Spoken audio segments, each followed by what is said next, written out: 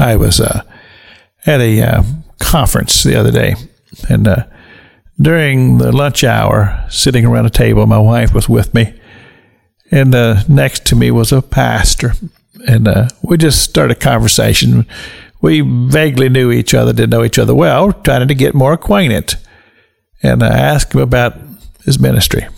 And he began to tell me how that God had laid it on his heart to start working with the homeless. And he was trying to get a hold of one of these shower setups where you can have it on a trailer and you take it to a certain location and people can come and take showers and things. And then he was wanting to, or he was partnering with other ministries who would feed them and different things. Well, I thought that was tremendous. And I said to him, I says, how long has this burden been on your heart? He says, oh, not very long. He said, never occurred to me that I would be involved in a ministry like this. He said, it just wasn't something that was on my radar. But God laid it there. See, this is what I've been talking about this week. He said, in the harvest, there's much work to be done. And there are many needs. The needs are great and becoming greater all the time. But because so many have disengaged from the church, we're finding ourselves just being overwhelmed. We need help. And what that says to me is that I believe that every saint, every Christian has a calling in their life. Some people have buried it.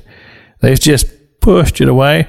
And then there are some who have reasoned out why they cannot do this. And a lot of times it's just simply this. They say, well, I don't know how. I don't think I have the skills to do it. Well, I'm of the opinion that God would not lay a burden on your heart that he would not equip you to do.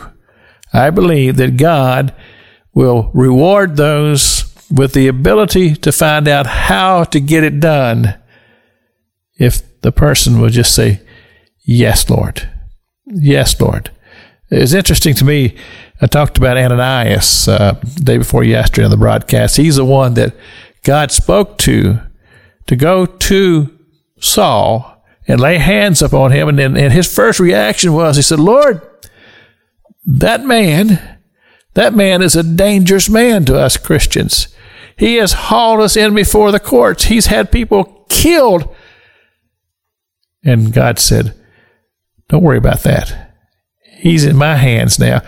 And Ananias had to get out of his comfort zone to go lay hands on this man who Christ had said to him, says, he will suffer much for me, and I will show him his work and his calling.